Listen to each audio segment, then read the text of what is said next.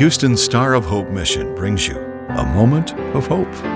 Could you spare a little hope today?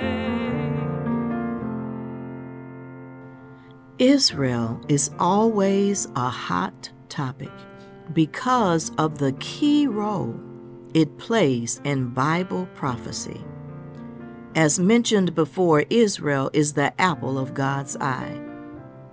Deuteronomy 32, 8-12 reads, "When the Most High gave the nations their inheritance, when he divided all mankind, he set up boundaries for the peoples according to the number of the sons of Israel. For the Lord's portion is his people, Jacob his allotted inheritance. In a desert land he found him, in a barren and howling waste. He shielded him and cared for him. He guarded him as the apple of his eye. Like an eagle that stirs up its nest and hovers over its young, that spreads its wings to catch them and carries them aloft. The Lord alone led him. No foreign god was with him." God divided all mankind, setting up boundaries for the people according to the number of the sons of Israel. This is how important Israel is to God and why we should pray for Israel as God has commanded. God shielded, guarded, and cared for Jacob as the apple of his eye.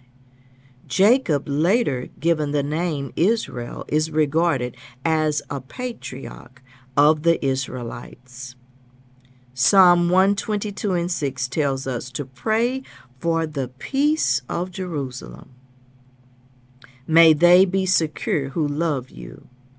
The NLT version says, "Pray for peace in Jerusalem. May all who love this city prosper."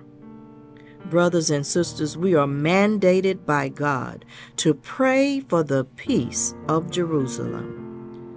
When God gives a directive to pray, we must pray and not look the other way.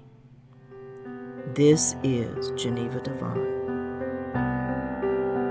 A Moment of Hope is produced and presented by the Star of Hope mission, ending homelessness one life, one family at a time, by providing services to more than 1,000 homeless men, women, and children each day in Houston.